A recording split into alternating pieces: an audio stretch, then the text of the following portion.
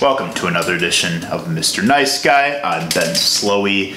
Today on the show, I have my very good friend, Ari Blumenkatz. He is a community organizer out here in Milwaukee. He works with organizations such as If Not Now. He works with Rethinking Schools. He just helped organize the Jews Against ICE protest this past Friday, which was the first protest I ever took place in, and it was a marvelous experience. We're going to get into all of it, all of it at once. So, Ari, thank you for being on the show. Oh, no problem. Thanks for having me on. I'm really excited. Of course. How's your day going? It's going okay. Had a bike ride down to, past the museum and to Walker's Point for breakfast, and that was like a sort of nice respite on things. Yeah, what was breakfast? Breakfast was, I had truffle eggs, actually, which was like delightful. That sounds great. And it was really, really good. Man, that sounds really fucking good. Yeah, I like eggs. I eat a lot of eggs. But I'm not much of an egg guy, but they're so cheap and they're so versatile. You could do so much with them. I should start buying eggs more. Well, who actually sort of has me on eggs a little bit? He doesn't even know it. Is Reveal. Because shout out Reveal. Shout out Reveal. Reveal, is doing the keto diet and is all bulked up and everything. Yeah. And I asked Reveal, I was like, so what do you eat? I eat eggs. He's all day, every day. He eats eggs. Yeah, that makes sense. I know he's very into his fitness. That's what is the keto diet exactly? It's is that high fat, no carb or something like that? Something like that. I'm convinced it's made up. As most diets are. Yeah. Your body apparently goes into something they call ketosis, which sounds like a made up word. Yeah. Trying to be a little healthier. Yeah, for sure. Because my general diet is that of a 7th grader. Oh, yeah. Right. I love soda and junk food, and left to my own devices, same. I just drink lots of soda and junk food. Yes, I agree. I eat ramen by choice. Ramen is delicious. Oh, yeah. I think it's just a matter of preparing it in a more authentic way that makes it healthier. So you can still enjoy what you like, but make it a little healthier. Make it a little healthier. Yeah, I totally get that. Wait, so I have to ask. It was your first protest. Yes. How was it? What did you think? So I had trouble sleeping the night before, which was partially my fault. I stayed up watching a movie and then was up at 7:30 or so. It was. I was tired. I was very tired, and it's early. It was early at 8 a.m. So early hour for loud voices and megaphones, but it wakes you up pretty fast. I'll tell you that. Yeah, it does. It was beautiful. It made me want to do more. Made me want to do a lot more. Actually, you're gonna have to start letting me know when shit's happening, because it felt because for the longest time, it was me always sort of supporting people that are out on the front lines, fighting for rights, rallying against the system. I always was kind of an observer from that while I supported the causes. I guess having so many more conversations, especially with activists and especially with people on the show, I'm well, I'm not doing enough. I need to do more. I need to play more of a part. So it felt good to actually do that, and it's very it definitely empowered me to continue making that change, because I would it was morning, I was tired, not running a lot of sleep, but I was able to get past that really quickly because I'm fighting for what's right. And also I was amazed by the age range. Yeah, it's fucking we had people in their 80s to kids, families. It was such a diverse crew of people that just they know how the system works, and there's no you're never too old or too young to fight for what's right. So that I thought was probably the most amazing part of it. Oh, definitely. I mean, that's like something that, we started organizing this, and, in a lot of other cities, a lot of the organizers have been fairly young, in a lot of the committees, even though they've been intergenerational events and things like that. Yeah. But with us, I'm pretty much the youngest member of like the group that sort of came together to help organize this by like a long shot. Yeah. And not only that, but like I was one of the few men to do it too. The number of women that like stepped up to make the action happen, it's not, one actually sort of understands that, yes, of course, women are the ones that are holding most of this, and when I've talked to other people about it, they're like, yes, of course, women are holding these roles across movements everywhere and things like that. But like if you looked at our sign-up sheets and our email lists and things like that, I would say almost like 3/4, if not more, if not something close to 80-85% are all women. And if you looked out there at the action, I think you saw like mostly like women and families and badass Wisconsin women really like making this happen. And they run the show. They run the show. And give a special shout out to Rachel Buff, who really helped out. Who like was one of the main people. She's a professor at UWM. Yeah, professor at UWM. Other folks there were just like lots and lots of other women who like came through really helping us out. Yeah, that was, and also like the Congresswoman was there, Gwen Moore. Yeah. Like local politicians. It was so cool to see like, wow, these people that are like our constituents.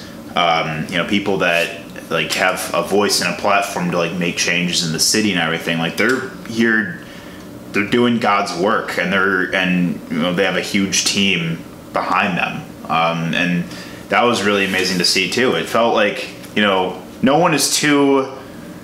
And I experienced this a lot, like with a lot of artists in the city. It's like no one is has too big a reputation for you to go up and just introduce yourself to them and be like, hey, I care about what you're doing, and 99.9% of the time it goes very highly appreciated, and that was really amazing too. Totally. That's like, so I moved here about 2 years ago, a little more than 2 years ago, and you run into your congresspeople and your politicians at the grocery store and like all over the place. And like, in fact, two of the people doing direct action, Alex Brower and Ryan Clancy, are both running for public office as well. And so like, that to me is something that's like, Milwaukee's a little small townish in a lot of ways. It's like big city, small townish together. But totally. I've always found that amazing. Small Walkie, I'll tell you. Small Walkie. It's really remarkable. And you were at the ICE office like pretty much all day, were you? Yeah. So we were out there, and our goal was basically to be out there as long as possible until the building closed officially. And during business hours and things like that. So the rally started around 8 a.m. We all stayed out there until 4 p.m. and we were basically saying like we're either going to get arrested or we're going to stay out here blocking these driveways until as long as we possibly can throughout the day.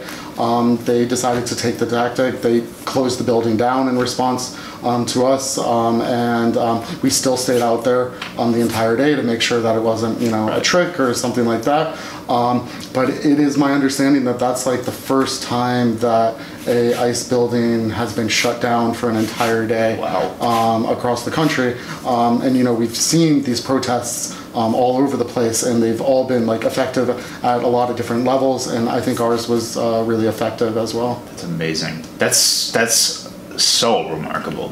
I'm gracious to have been able to be a part of it, but the fact that you personally invited me to it, meant a ton, and because you it's like you're bringing your friends into the circle to make a difference with you, and that that's really important, getting our friends to fucking get with the program. Totally. But I don't know if this is like too cheesy or too much, but the other thing about you is that you're a leader. People look to you for all sorts of reasons, both in terms of like, not only like what music should they listen to and check out and things like that, but I think like you really help set the tone for a lot of people in this city and a lot of young people in this city, and for good reason. You're a really honorable person. I appreciate it. Well, thank you, and likewise you are as well. We're happy to have you here. Happy to be here. Yes, well, good. No, we're very fortunate to have you out here in Milwaukee. So I want to that being said, I want to, trace back, and I want to hear a little bit about, like, sort of, your upbringing, because you're from, where were you born? Yeah, so I was born in Michigan, but my family moved around a ton when I was young. So they moved from Michigan to Massachusetts. We spent a year in England, came back to Massachusetts, and then I mostly tell people I'm from Tennessee because that's the longest I spent anywhere as a kid. So I moved to Nashville when I was in 5th grade and stayed there through high school. Great music city. Great music city. It's so interesting. Now everybody wants to go to Nashville now. Yeah. When I was growing up there, nobody really wanted to go to Nashville. It's the cool thing to do now. It's a very cool thing to do. Yeah. Hot chicken wasn't even really a thing. That wasn't really a big thing. Yeah. But yeah, now it's a very cool place that people want to be. Sure. I know there's the big like wing mural that everyone takes pictures of. Oh yeah, like that's like that's like the photo op. And then you were in California for a while, yeah? Yeah, so I went to UCLA for school, and I basically spent my college years both like in school, but then also working for newspapers across the country. Nice. So I worked for a paper, and I worked for the Nashville paper for a little bit. Then I worked for the Cincinnati Enquirer, the Seattle Times, the Boston Globe, and then I landed an internship at the LA Times, and I stayed at the LA Times for about 7 years. Wow. After that. So that was 2007 through 2014. I was at the Times there, and I covered a variety of things. Hey, shout out online print. Shout out online print. Yeah. Shout out the LA Times, which is revived and doing awesome. Hell yeah, good. Yeah.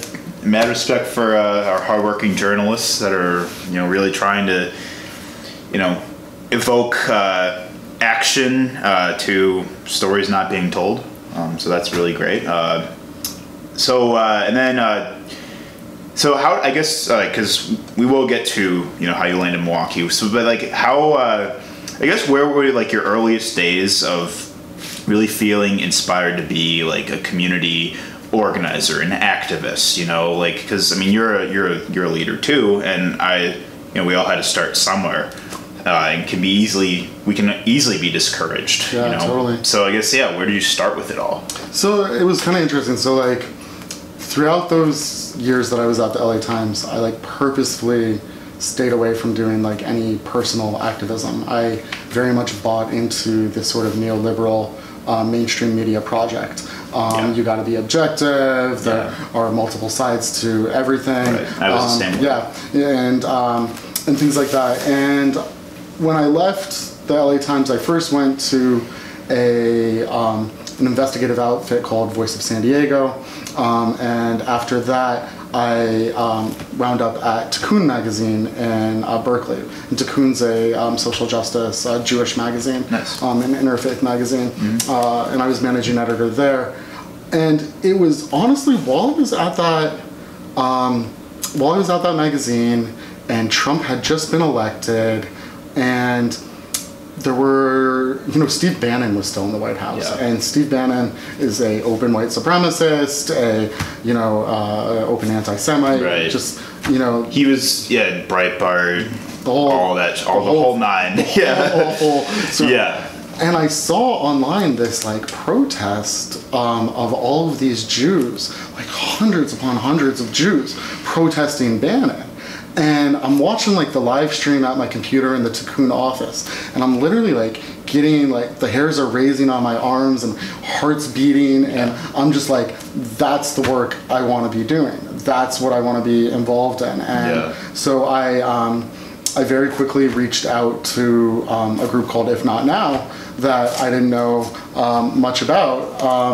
at the time at all. I just knew that they had, been engaged in that Bannon protest, and I also knew that like they had a couple of principles that I felt really comfortable with. Yeah. And I've always been like, even when I was in college, like I feel like every college has one of these like, walks, like Bruin Walk, or like, place where you sort of walk through campus and there's everybody shouting at you from like all sides of stuff. Yeah. And like, I remember I used to like walk through Bruin Walk and like literally put my headphones on and close my ears when I like Bruins for Israel was yelling at me and Students for Justice Palestine was yelling at me. I felt like everybody, and so like I intentionally stayed away from like anything Israel Palestine because I didn't feel like there was any place for me to be Jewish and also express like what I cared about. But like some of the principles that if not now, we don't take a stance on BDS, we don't take a stance on Zionism or nationalism. Right. We just take a stance that the occupation should end. I was like, okay, I can get behind that. I can get into that. Right. And so I went to my first if not now training. I was pretty like skeptical and cynical while I was there. Yeah. Asked way too many questions, highly like inappropriate amount of questions. Yeah, right. Which I mean is typical when you're new to it. You're like, so what do you really mean? Like what are you trying to do here? Which is, I think, I had a lot of that skepticism too, because I felt, I definitely bought into a lot of like, because it's kind of indoctrinated us in a lot of, in college Judaism is Israel advocacy is a component of a lot of like the Jewish student life. It's kind of expected. And I knew nothing about Israel Palestine when I came to college. It was sort of, that whole presumption that's made that, like Students for Justice in Palestine is like anti-Semitic, and that, any presence of like a Palestine rally is like, calling for like, an end to the Jewish state, or that there's anti-Semitism all over it. Like that's stuff that is like, it is fed to us through, various pro-Israel organizations, House Barah organizations. I know because I was sucked into it for a long time. Yeah. And that being, and so all that said, like, it's like, I was part of like, Israel activism for a while in college, but I was increasingly getting disillusioned by how I never felt like a lot of pro-Israel organizations aligned with, my own moral or humane values, like, especially when it comes to relations with like Palestine and the occupation. Like, it's one thing to take pride in your country or have a connection to Israel. Like, that's fine and that's important. It's a big part of Jewish identity for a lot of Jews. But like, I feel like that can't be used to justify erasure of Palestinian identity. Which I wanted to like, be proud of like being Jewish and be proud of like, well, I do have a connection to Israel, but this isn't like the Zionism I want to be standing for. This isn't what I want to be like known as, is like, somebody who doesn't believe that Palestinians deserve basic human rights, and kind of what organizations, I'm not gonna name specific ones off, but just a lot of sort of the agendas in pro-Israel movements is just, it's all about, painting, Palestinians as, people that hate Jews, or people that, want to inflict terrorism on, the Jewish state. But really, like, man, the power of reading into things. Yeah. The power of reading into things, and also the power of making friends that see things from the other side. Absolutely. And that's like, I mean, for me, that's like one of the most important things that can happen. And it's brave, because it's going to be super fucking like frowned upon, like with your peers. Oh yeah. Like people are gonna not want to. They're gonna directly discourage you from hearing the other side, especially on the topic of Israel and Palestine. But and I see more and more of my Jewish friends doing that, and I'm proud of them for doing it. It's just Let me ask you a question about it. So like, one of the things that like, we talk about or think about a lot of times is that like there seems to be a changing conversation in the American Jewish community around Israel-Palestine. And I'm wondering if you're seeing that here in Milwaukee or seeing that elsewhere. I am. I totally am. I actually, yeah, no, absolutely I am. I think even within our own Jewish Student Center at our Hillel, that became the discussion that became more and more open about just having an open Hillel where, people can bring out, any viewpoints about like Israel, Zionism, as long as they feel a safe place to be Jewish. I know plenty of people that were involved in my Hillel. Like we went, like UWM is a very liberal campus, so like there's just a lot of social justice conversations in general that occurred in our Hillel. So I think at least in our culture here in Milwaukee, it definitely is. I can't speak for other communities that might be take a more conservative route on Israel, but I definitely think that like as the tide has changed with how we discuss intersectionality in social justice circles, how what roles Jews have to play in intersectionality, how Jews have to it's a hard pill to swallow, but there comes a time where we need to separate our Jewish identity from Israel and its politics and Zionism, because at the end of the day, it's like we're Jews first. Right. We are Jews first, and I know plenty of people that are Jewish that don't have a connection to Israel, and that's fine. That's personal to them. Right. And it's not. I feel like it's not anyone's place to tell someone you're not Jewish because you don't stand up for Israel. Right. I think that's just a really closed-minded way of thinking. So I think that the tide is turning because I think that a lot of us left-leaning Jews are just kind of done with Netanyahu shit. I feel like that answers your question. Definitely, and that Netanyahu-Trump alliance, is just so gross. No, it's I feel like if they wanted to drive, left-leaning and progressive Jews away from Israel, they would do exactly what they're doing right now. Right. So. Exactly, and it just that spurs. It makes it harder for Jews that do have a connection with Israel to even openly be able to express that, because they get grouped in and associated with the complicity of not Netanyahu and his policies, and I for sure don't want to fucking be grouped in with that. So I feel for my family out there. I have lots of family in Israel, and in many ways, I think living in Israel is there's a lot of similarities between living under Trump here and living under Netanyahu in Israel. Just huge swaths of the Israeli public, are really, against a lot of what's happening and things like that. They seem a little bit hamstrung and bound by a lot of that. Yeah. Can I ask you another question? Sure. So at the protest on Thursday, did you feel Jewish? Yeah. Yeah? Of course. Yeah, I did. It's funny because I wasn't even wearing anything Jewish. I wasn't wearing a Jewish shirt. I didn't have a yarmulke like other people did. But yeah, I did. At the end of the day, I felt like I was Jewish, but I also felt like I was just doing the right thing. Just playing a part as a moral obligation sort of thing. But it felt amazing because we're Jews and we fucking care. We want to see. We as Jews acknowledge that the horrible, heinous injustices happening at the border right now. The xenophobia, the huge just fear mongering that's occurring against immigrants in general right now. We're sick of it. And we will not be represented by it.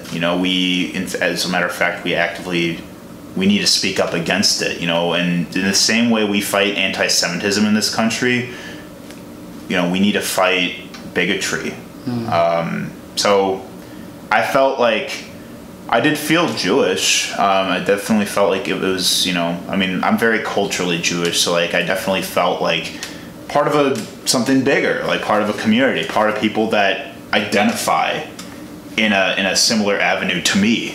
Yeah. Yeah. How about you? Do you feel Jewish when you're when you're doing protests like that?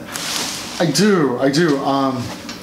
And like one of the things that that's also interesting to me though is how being Jewish for me in Milwaukee has been different than being Jewish in other places.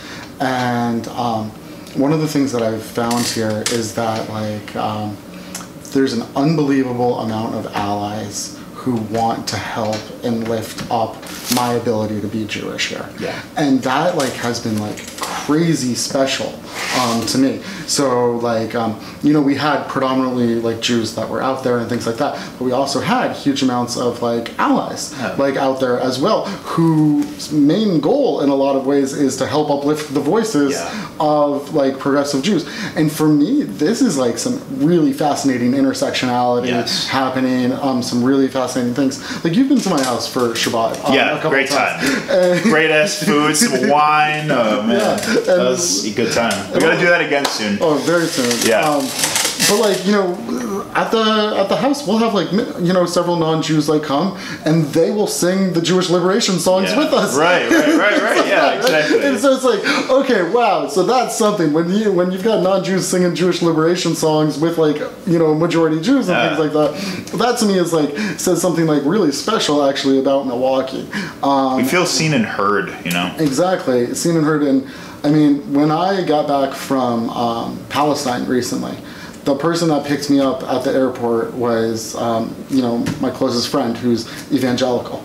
And, he was checking in on me at every, stage while I was in Palestine. He and his wife were, checking to see how I'm doing. I've felt so much support from non-Jews here that, I just found it fascinating. Yeah, that's beautiful. Yeah, I agree. Like, I feel like that's just genuine, just humanity, like it doesn't matter the creed, the religion, race, sexual orientation, gender, anything. Like if you're a good person, you're going to see the good in other people and you're going to stand up for them. And I think that's like I have friends, similar to like what you just said, like one of my best friends back home, he's also an evangelical. He knows there's plenty of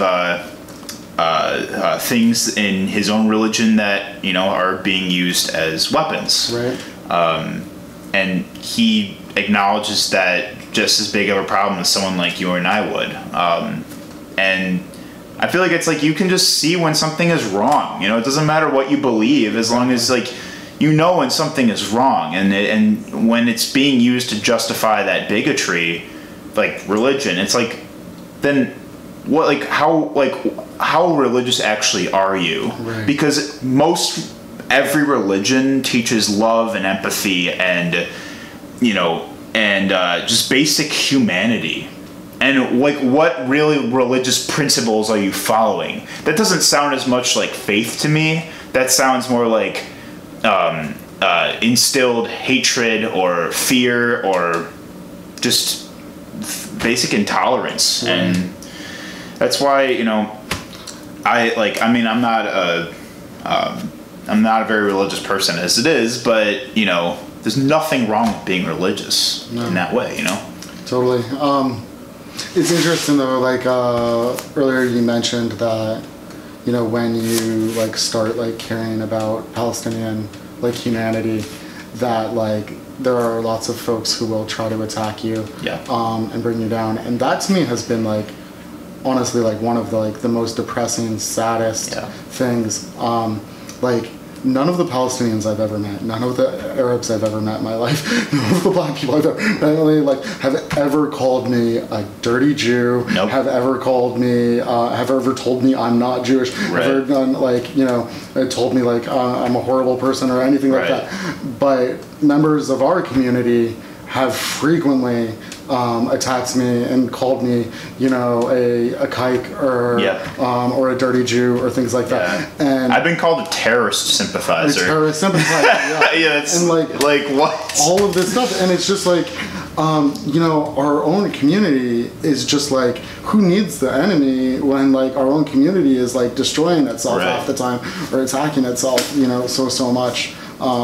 That's real. So like, I don't know, that to me has been like, I do a lot of digital organizing, and you know, digital spaces in general can be like crazy toxic and nasty and like really horrible, but like you know, it never sort of ceases to amaze me about like how bad it can be. And I mean, when I got back from the West Bank and from Israel, you know, it was conservative Jews who were you know, telling me that my injuries were fake, that things were staged, and you know, and all sorts of stuff like that. And that, I mean, I was already in pain and, you know, dealing with like, you know, real injuries and things like that. And it was just like, you know, additionally really hurtful, and to like have that like leveled because your basic humanity is being put into question. You familiar with Abby Martin? No. She's like she's on Joe Rogan's show a lot, but she does like she is like an investigative journalist, and she has like an entire expose coming out, like a film. It's called Gaza Fight for Freedom or something, but she has this whole expose on like the occupation in Israel and like the brutality of like the Israeli military and stuff like that.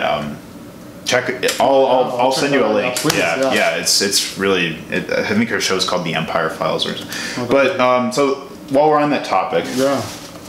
So yes, you were recently. You were in Israel and Palestine. You were there visiting family. I know you did some work with If Not Now in the West Bank. You were. My understanding is you were helping rebuilding a Palestinian road. And you were accosted by the IDF. I guess, do you want to take it from here and bring more context to the situation, the incident that you had? Sure. And like most of the organizing I did there was actually with a group called the Center for Jewish Nonviolence. Yeah. And I had been with the Center for Jewish Nonviolence on another delegation a couple years like earlier.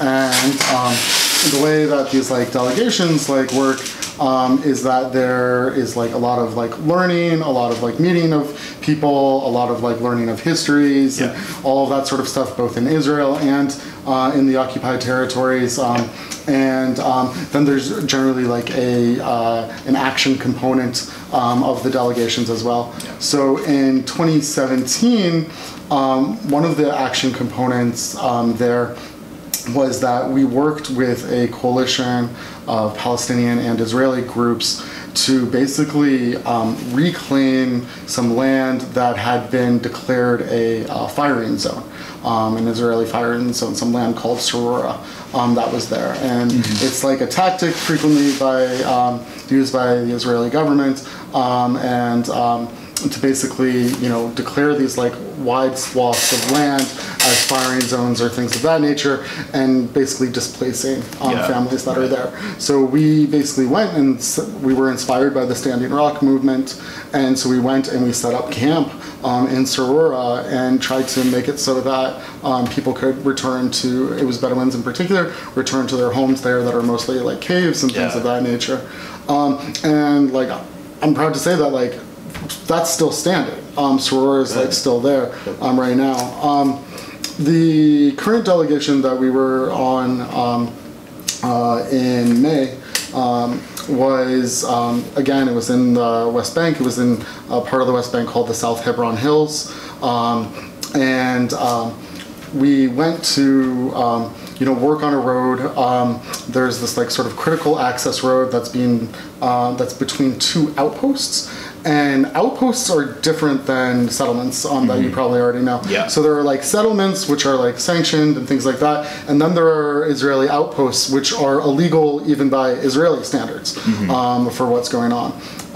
And so we were working on a road there, both like actually and symbolically. right? So there was like a lot of symbolism. It was a group of about 100, 150 of us out there. Oh. It was Israelis, American Jews, international Jews, and Palestinians that were there. And so it was like this big coalition for us. In many ways, this was like a symbolic act of us all working on the road together. Yeah. You know, can't make a better metaphor than that. Yeah. Than making the way together. Right. And we wanted a symbol of what we can all do working together and things like that. Mm-hmm. And you know, this road is like a pretty shitty, crummy like road that goes across. In order for like cars to actually like get on it and get to like some of the Palestinians there, they gotta go like crazy long routes around and things like that. So we figured that we would try to do some sort of combination of like both the symbolic and real action of us all like working on the road together. Mm-hmm. Within like an hour of us like all working on the road together, and we're, you know, pushing gravel, trying to break up big rocks, things like that. Nothing like too much. Yeah. You know, we saw some military vehicles and some police vehicles. You know, first there was 1, then there was 3, then there was 5, then there was 10, then there was 15, then there was 30, and then there was like even more than 30. That's terrifying. And so like, I mean, literally we're talking like almost what seemed like a small, I mean, it was the army, but like a small army of the army and police out there.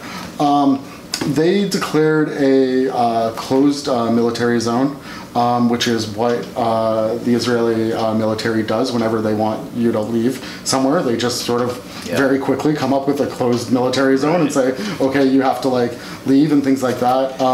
You have to stop all the humanitarian work you're doing. Just please leave now. Yeah. And they gave us 10 minutes to like move like much further like down the road.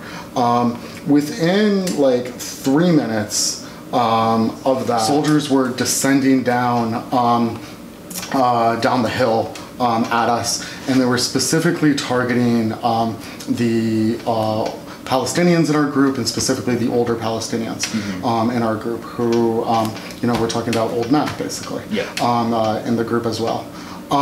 We decided to that like the best thing to like keep ourselves like safe was to engage in nonviolent resistance to this, and what that means is like you basically work with each other to protect each other from what was going on, and you know, you link arms, you do things like we were you know, terrified at what was happening. They were using sound grenades and all of that, and then to put it bluntly, they beat us up.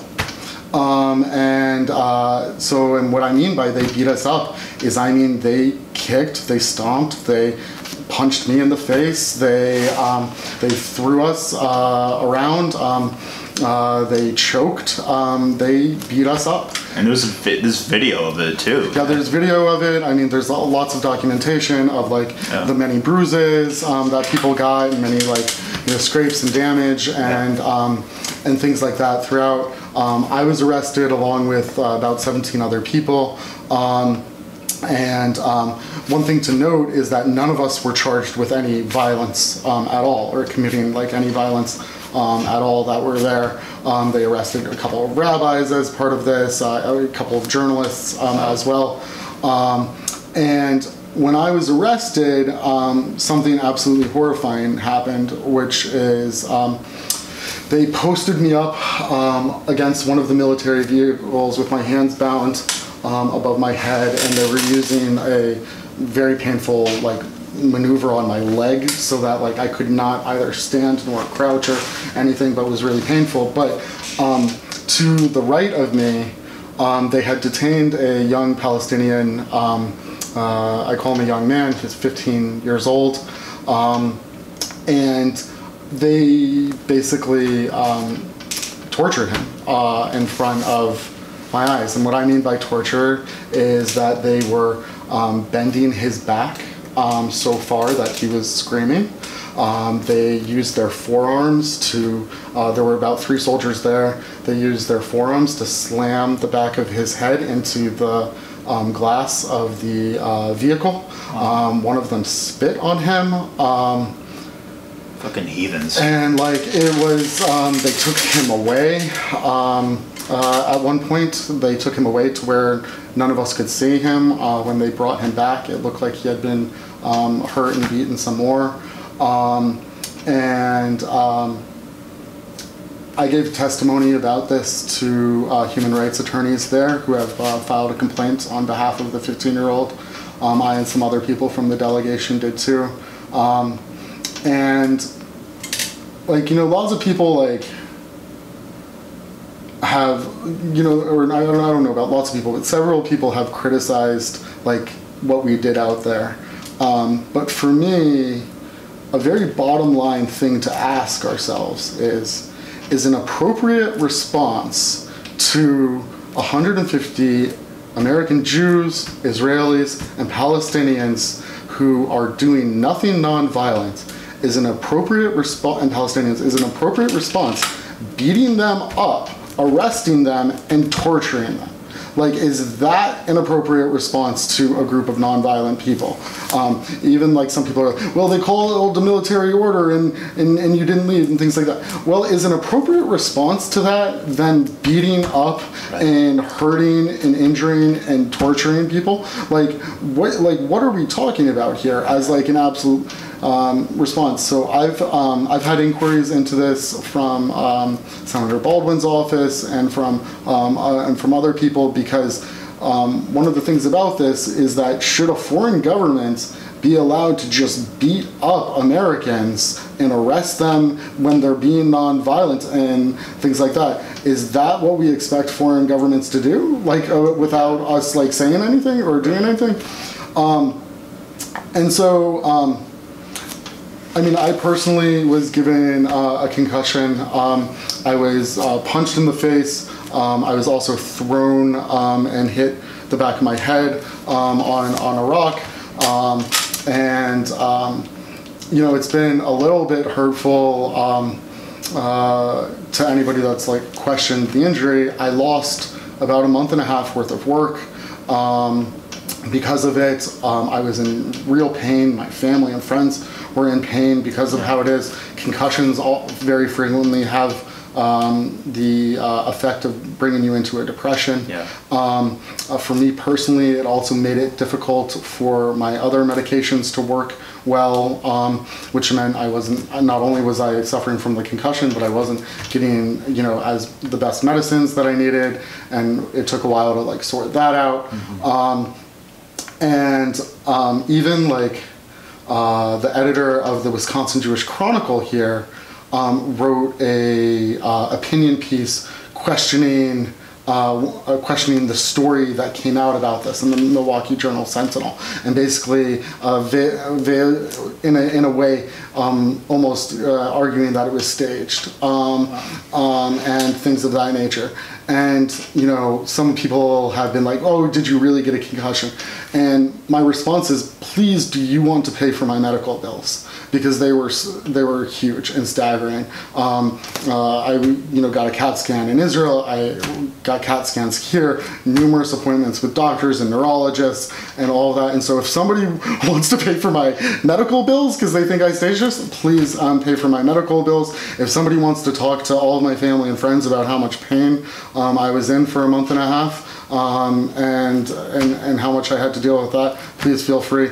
But it's like disgusting to me that like the response from folks like the editor of the Wisconsin Jewish Chronicle isn't about the torture that we witnessed, isn't about the fact that like a Israeli military might beat up a bunch of people who want peace. It isn't about like, you know, the role that the occupation is playing. It's about like, oh, was there more photos or videos or this and things like that. It's like, are you kidding me? You're like missing the point completely. Right. That's like the it's always sort of like the knee-jerk reaction is like, oh, like it's automatically put into question. Like, oh, really? Like I bet there's more to the story. Right.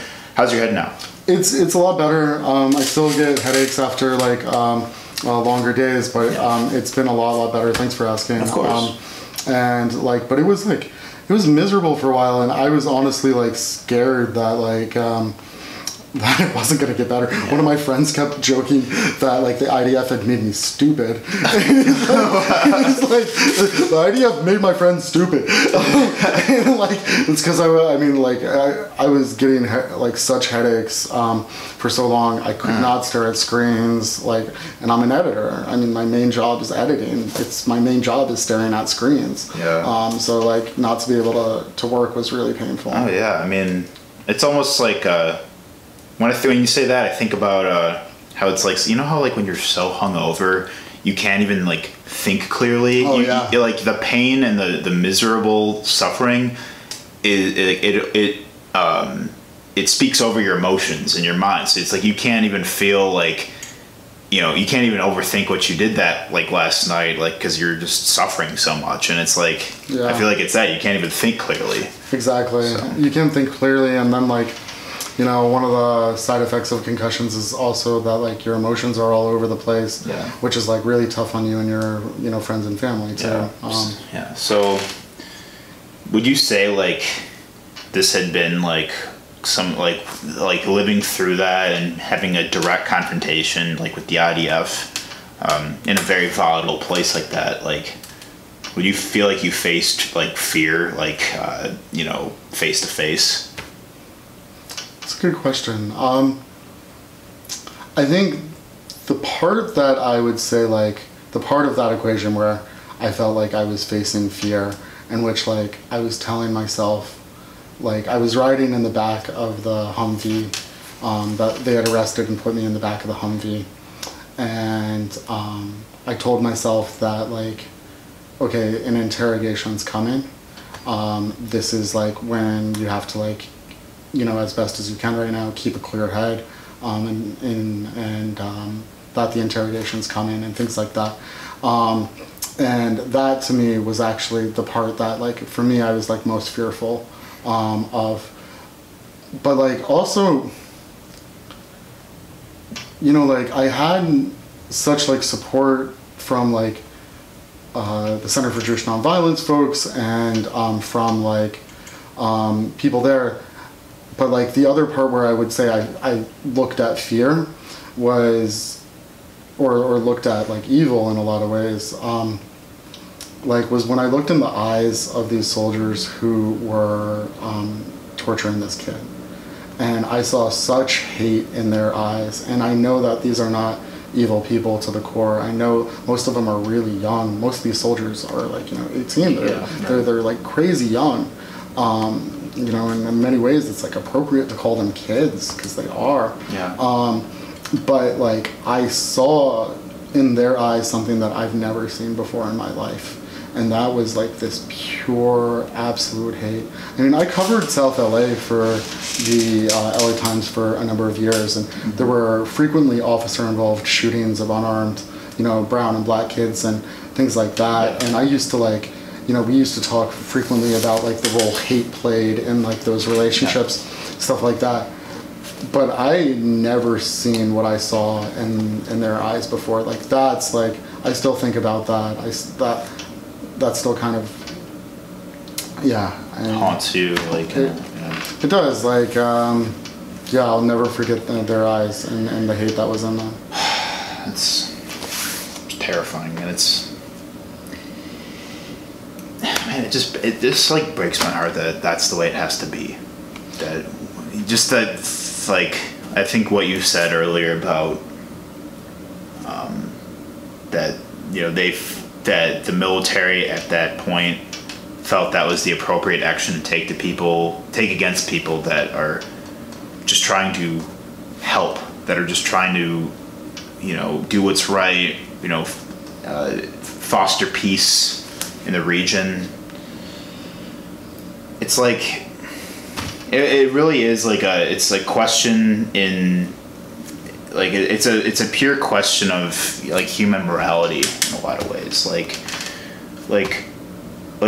why is this deemed right? There will still be, and you notioned to this earlier, there will still be their actions will be justified. by our own community. It will still be put into question the torture and the fear and the terror that you endured that day, that little Palestinian kid that went through and now has to live with for the rest of his life. Like, that's still going to be painted a picture of, you were on the wrong side of the fence. You were causing trouble and you deserve to be condemned for it. Right. And that's what breaks my heart the most.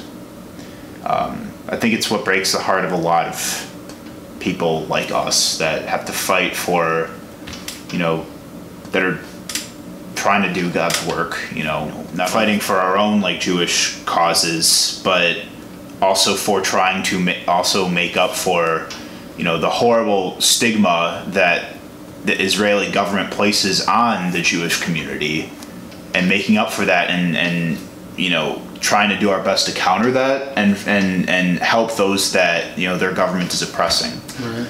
That's what makes it so hard, man. Totally. I mean, and like, here's the part that like gets me like a little bit about it too. And like, or first I'll say that like, for the young Palestinian man, like one of the saddest parts is like this was like almost expected to him. Yeah. Right. This is like stuff that he's gone through just tons. And if you talk to like many Palestinian men who are like older, they can give you like, they just like rattle off the number of years that they were in prison as kids. Mm-hmm. Like a lot of them I was in prison from 14 and a half to 17, and it's just like you've grown up in this like system. It's so normalized like in the conversation there. And like the beatings and like the mistreatments are like really like in some ways fairly common. Like the only part that was different here was that there were like Americans and American Jews like around to like, and Israeli Jews around to like witness it. But like one of the things that like gets me about like this like situation is that like I'm not anti-Israel, like at all. Yeah. I don't count myself as an anti-Zionist. Yeah, neither do I. And I have like lots of family and friends there. I care deeply about them. I care deeply about Israel and what happens to Israel. And so for me, like, I actually feel fairly mainstream in terms of like Jewish relationship to like Israel. Like, like if they're looking for like the rabid anti like Israel haters, like the people that want to see like, Israel destroyed and like all that sort of stuff, like I'm not your guy. Yeah, literally. Like I'm literally like, a guy who like believes in like, Israel and believes in like, it getting to be like a better country. So like that's kind of like what gets me is like if they're gonna demonize me, someone who's like not anti-Israel, then it's just like, okay, so you don't care who you're demonizing then at this point. Like you don't really care even for people who are fighting for Israel. And like I do think like it's a little cliche, but like you fight for the things you love. Right. And so for me, like I'm fighting for my family and I'm fighting for the future of Judaism. Like because I think like the occupation is killing Judaism. I agree. Like, it's killing Israel itself. And it's killing Israel itself. It's just like so you're coming after Jews who are fighting for Judaism. Yeah. Like what kind of weird ass logic is that? Mental gymnastics, Yeah, totally. Yeah. So I guess like, and I also want to ask you because you directly like you had been present for this sort of relationship fostered between the two people. So how do you feel like Israelis and Palestinians like in general like it's sort of like that this sort of the assumption that they hate each other and that they're very anti the other, like how did you observe like the friendships between the two? Yeah, great question. So I mean, for the most part, I saw lots of friendships between Palestinians and Israelis, and even Palestinians and Americans and like others who were there. Yeah. But like what happens, and this happens in the U.S. too, of course, but in a different way. But like no one goes to the West Bank in Israel.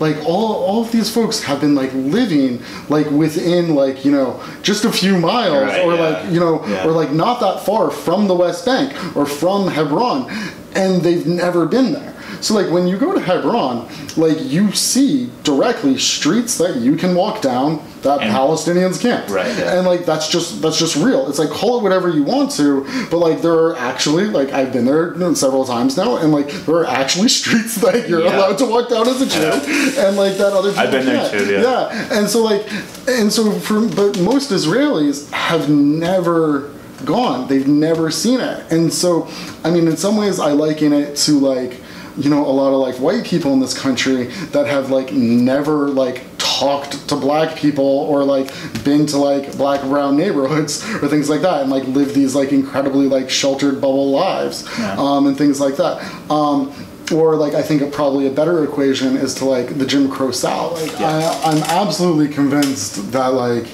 anyone who goes, like once you go and you see like what the situation is, like you can't even lie to yourself anymore.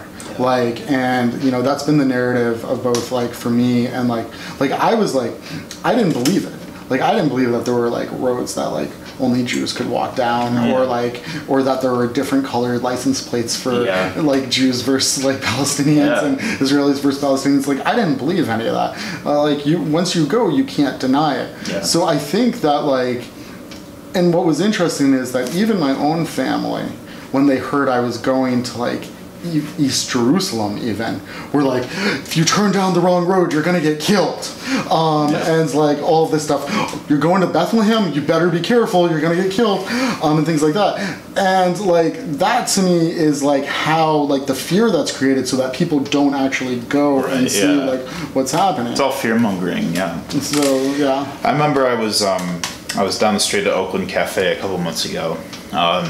Actually, I was with Reveal and my friend Nicole, and we were hanging out and just smoking some hookah, catching up, and we were having a conversation about Palestine, Israel, and there's a guy that was like sitting next to us, like at the table, that was like overhearing our conversation, and he asked to join us, and we were like, yeah, dude, for sure. So it turns out, like, you know, he is Palestinian.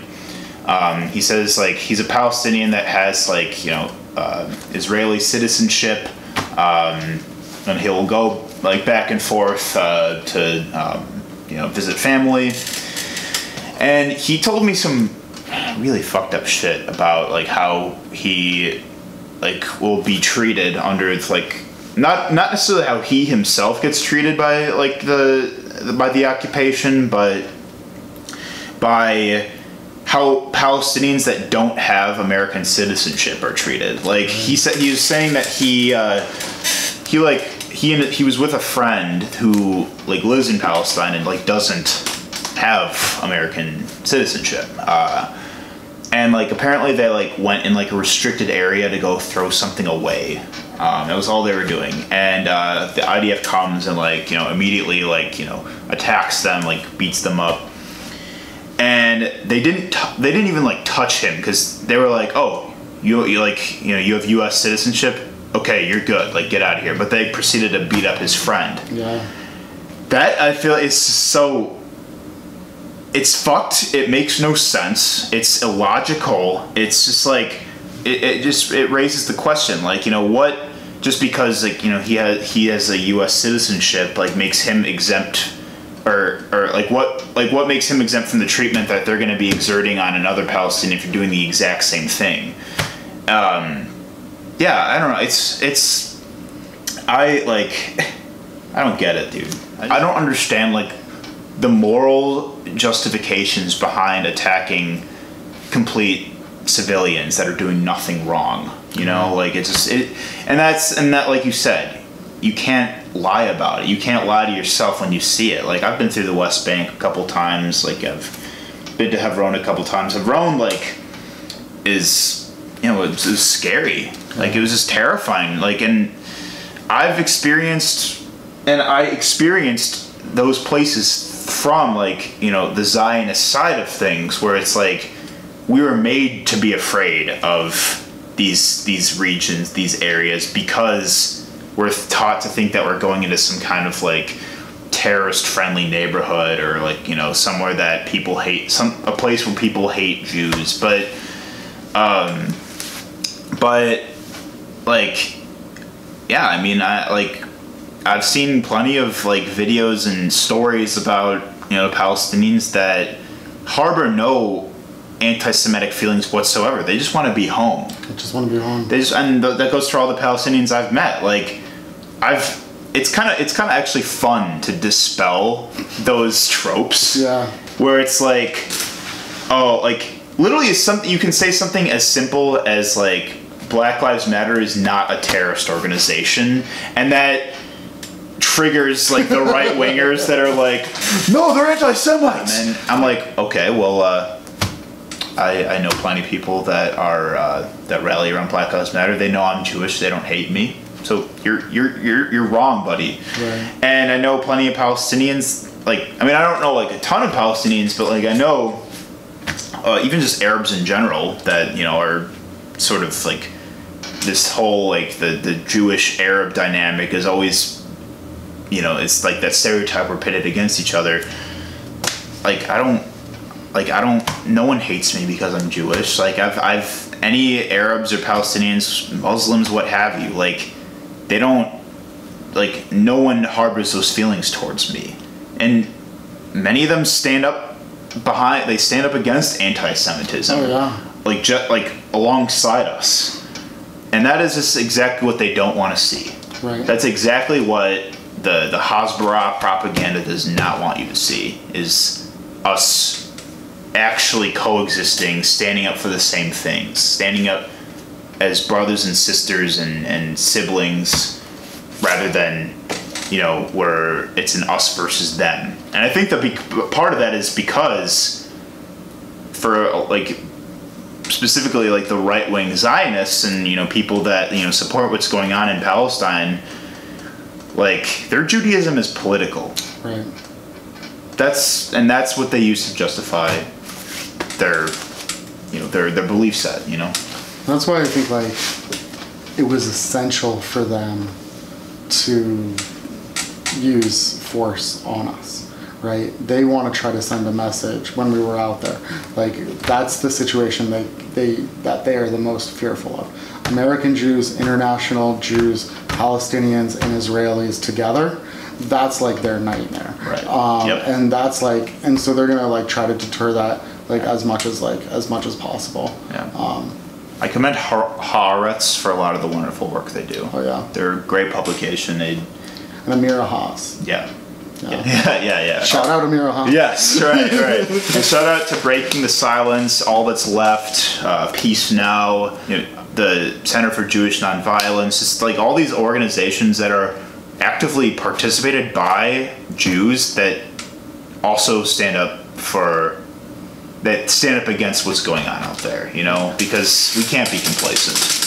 Yeah, let's can we talk about Breaking the Silence? Yeah, sure, of course. Because so Breaking the Silence to me is like one of like the most interesting and profoundly effective like organizations on the planet. Mm-hmm. And it is like so interesting to me and frightening to me how deeply scared the Israeli government is of breaking the silence. Yeah. Because here you actually have lots of soldiers who have said, I have seen this, I have witnessed this, I have done this. Right. Mind you, soldiers that are legally mandated to enlist, you know? to do this. And like, you know, the stories that I've heard from Breaking the Silence soldiers like over the whole time are like, you know, it didn't like occur to them necessarily in the moment that what they were doing was like really horrible or horrifying, but like the more that they got older and thought about like the actual things that they had done and the roles that they had actually done, they looked back and said, holy fuck, like what did I do, like what was I complicit in, what did I, and so I think it's that interesting thing. And like the folks that Breaking the Silence, I think, are brilliant organizers and strategists, and incredibly, it's humble, it's incredibly commendable, you know. But like, and then like, so, but now you have a government which has basically so vilified its own soldiers. Yeah. And like, we don't even really do that here. Like, we don't I will say, like, you have like Trump vilifying like McCain's, like, like veteran history or things like that. But like, we have our Veterans for Peace, like, here and things like that. But it's not nearly the same as like breaking the silence. But like, even here in the U.S., we don't, like, our government doesn't like just go after its own veterans like all the time. We don't care for them. we don't provide health care for them and like everything like that. But and I say, like, when they become prominent, then like they are attacked by the conservative right here and things like that. But here in Israel, you actually have a government going after its own veterans for what they've done. That is just like, holy shit, what the fuck? Like, so that's, yeah. We'll leave it at that. So, for the sake of time, so I wanted to ask another question on this note. We could be talking for hours. I know we obviously need to get together more. So, as you are an If Not Now activist, you are, very involved in, the public sphere of Milwaukee social justice organizing and everything like that. How do you think the conversation within the Jewish community is going to continue to change in the next couple of years, beyond? It's a great question. I think that it's going to operate differently in both different geographies and in different parts of American life. So one of the parts of American life where it's beginning to operate differently already is in the 2020 election cycle. So we've seen, like, already that, like, Bernie and Elizabeth Warren, along with some others, have actually named the occupation as a problem that has to end, have begun talking about conditional aid and things like that. And so I think, like, that is a huge thing. I think we saw in 2016, we saw, like, maybe it happening, like, a little bit in the election, but I think we're actually seeing it as an issue in 2020 as well. I think that the strength of the Trump-Netanyahu alliance makes it unavoidable for it to be a political issue and things like that. So I think that's, like, one area that the conversation will continue to go and continue to be pushed. Another area, and this is, like, I think undeniable, although there's lots of folks out there that are trying to deny it, is with programs like Birthright. That's a big one, actually. And so, like, Birthright, for all of us, was seen as this, like, sort of rite of passage situation. I'm becoming an American Jew. Like, of course you'll go on Birthright, and do all of this. But, like, Birthright's numbers are dropping. And their enrollment is, like, actively dropping because, like, people are talking about overall what it means to be educated as a Jewish person. And that, to me, is, like, the fascinating question. Is, like, both with our summer camps, with our, like, with our other organizations, it's all talking about what does it mean to be educated as a young Jew in this country. And I think that's changing drastically. I was hired maybe about 9 months ago or something like that by a group of camp rabbis, simply to talk about what does social justice education look like. That's not something that's, like, happened before. So I think, like, really a lot of the conversation that's happening is in the field of education or Israel education or Jewish education, and, like, that's another sphere that it's going to change. And then I think that there's also a funding sphere where, like, this is going to change, like, hugely right now as well. I think lots of people are wondering, okay, is the money that I'm giving to the Jewish Federation going to fund, like, settlement expansion, or is it going to, like, actually, like, help liberal democracy in Israel and things like that? And AIPAC. AIPAC and things like that. So I think, like, people are beginning to, like, change where their dollars are going as well, because, like, we saw that big expose on the federations and that their money was funding, like, illegal settlements and, like, these other horrible operations and things like that. So I think all of these ways in which, like, the sort of pillars that have upheld this unconditional support of Israel are beginning to fall. They're being dismantled. They're being dismantled, Yeah. What about you? That's it. Yeah. So for one, have you heard of that? There's like a sort of a rejection of birthright called Birth Left. Oh yeah. I saw that where it's like, and it is a trip, to Israel, but you actually explore Palestine and like the occupied territories, and like actually like there's no erasure of Palestine on the trip. So for me, I'm kind of in line with a lot of the things you said. I think that, so I want to speak very boldly and firmly about this because it fucking pisses me off when I see my Jewish peers say this. Like, Ilhan Omar is not anti-Semitic. Oh my god. Okay? Like, what she said about AIPAC is not wrong at all. Like, this is coming from a concerned Jew that she was basically speaking about how AIPAC does have a lot of money that goes behind the Washington lobby, like funding campaigns of candidates, basically paying them to support Israel and its policies. Like that, like she's not wrong about that. You can literally look it up. Like just the fact that she pointed that out, like, oh, she's this Jew hater. No. So I think that's a big part of it is that light is being shed on the influence that AIPAC has on Washington and just about the Israel lobby in general. Yeah, let's talk about Kufi for a sec too. Like Christians United for Israel, which like I think is like the #1 group, things like that. People like the fact that like Netanyahu and Kushner and other people have been like praised by them. These are people. Stephen Miller, probably. Yeah, these are people who actually think that like and are supporting Israel because they think the end of the world's going to come and we're all going to die there, and that we came from zombies.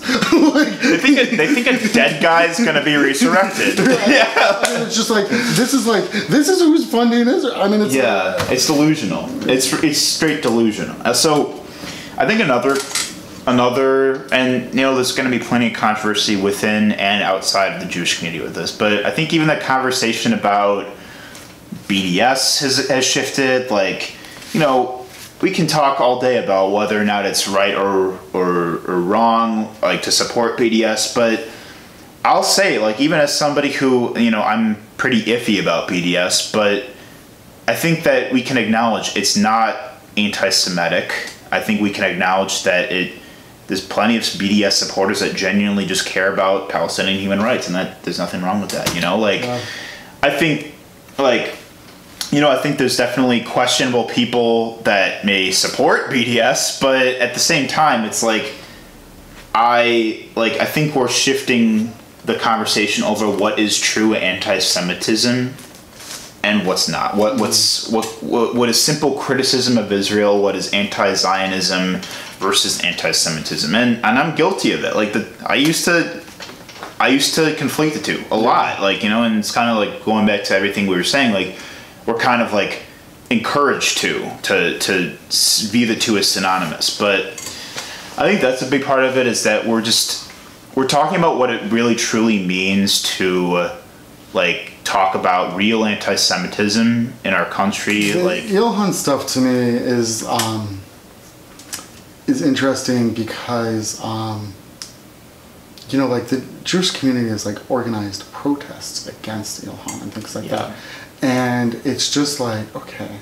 So where the fuck are your priorities right now? You can't even see straight to see who your real enemies and friends are. Right. And things like that. Really, you think AOC is an enemy? You think Linda Sarsour is an enemy? You think any of these people are your you think these people are your enemy? Yeah. I mean, the thing that I can say most about almost any of those folks is that when stuff has happened to the Jewish community, when our cemeteries have been desecrated, when there have been attacks on us and things like that, there is no one that's faster to step up than Linda Sarsour and these other folks to offer a hand, amplification for how people can help or things like that. It's really those are your enemies? Right. Yeah. Seriously. Yeah. How about the people? How about the white nationalists that actually want to kill us? How about let's talk about our real enemies are the two fucking shooters that just committed Dayton, Ohio, El Paso, Texas, that just committed mass shootings this weekend within a day of each other. And the one that was did the shooting in Miami, there, and how about Pittsburgh? And we have real white nationalists and white supremacists that are trying to kill us. And you're worried about comments from Ilhan Omar? Really? How about I wonder if it has anything to do with the fact that she's a black Muslim woman in a place of power. That's And the only other thing I'll say is the Republican Jewish coalition that has been providing cover for Trump, that has been providing Jewish cover for him, they have got to go. They're the most despicable group of folks around, because they are actually providing cover for him. Stephen Miller is providing Jewish cover for him to actually make this happening, and we are dying. They are actually killing us, and people want to kill us. And any Jew that is voting for Trump right now is out of their fucking mind. Yeah, I know. So, Ari, great last hour talking about real fucking issues, So I was gonna say, people are going to see this, and they're gonna call us self-hating Jews. We already know it's coming. We're gonna. But the thing is, there's people that are in this country that, on that note of how it's totally out of their fucking mind for Jews to support Trump. These same white nationalists that are committing violence and hate and embracing neo-Nazism, embracing the ideals of the KKK, they want to kill us Jews too. Thanks, Mr. Nice Guy. Thank you for having me on your podcast. Of course, I had a great time. So my closing questions I ask everybody: what keeps you up at night, Ari? Work. Work. Right. Yeah. That's real. We got a lot of work to do. What puts you to sleep though? Melatonin. Yeah. Right. And a good fucking Shabbat, right, on Friday. Yeah, melatonin and good Shabbos, and some good music. Yeah, we can talk about all these things, but good stuff. Thank you for being on the show. Thank you. Had a wonderful time. Thank you for watching, Mr. Nice Guy. We'll see you next time. Mr. Nice Guy.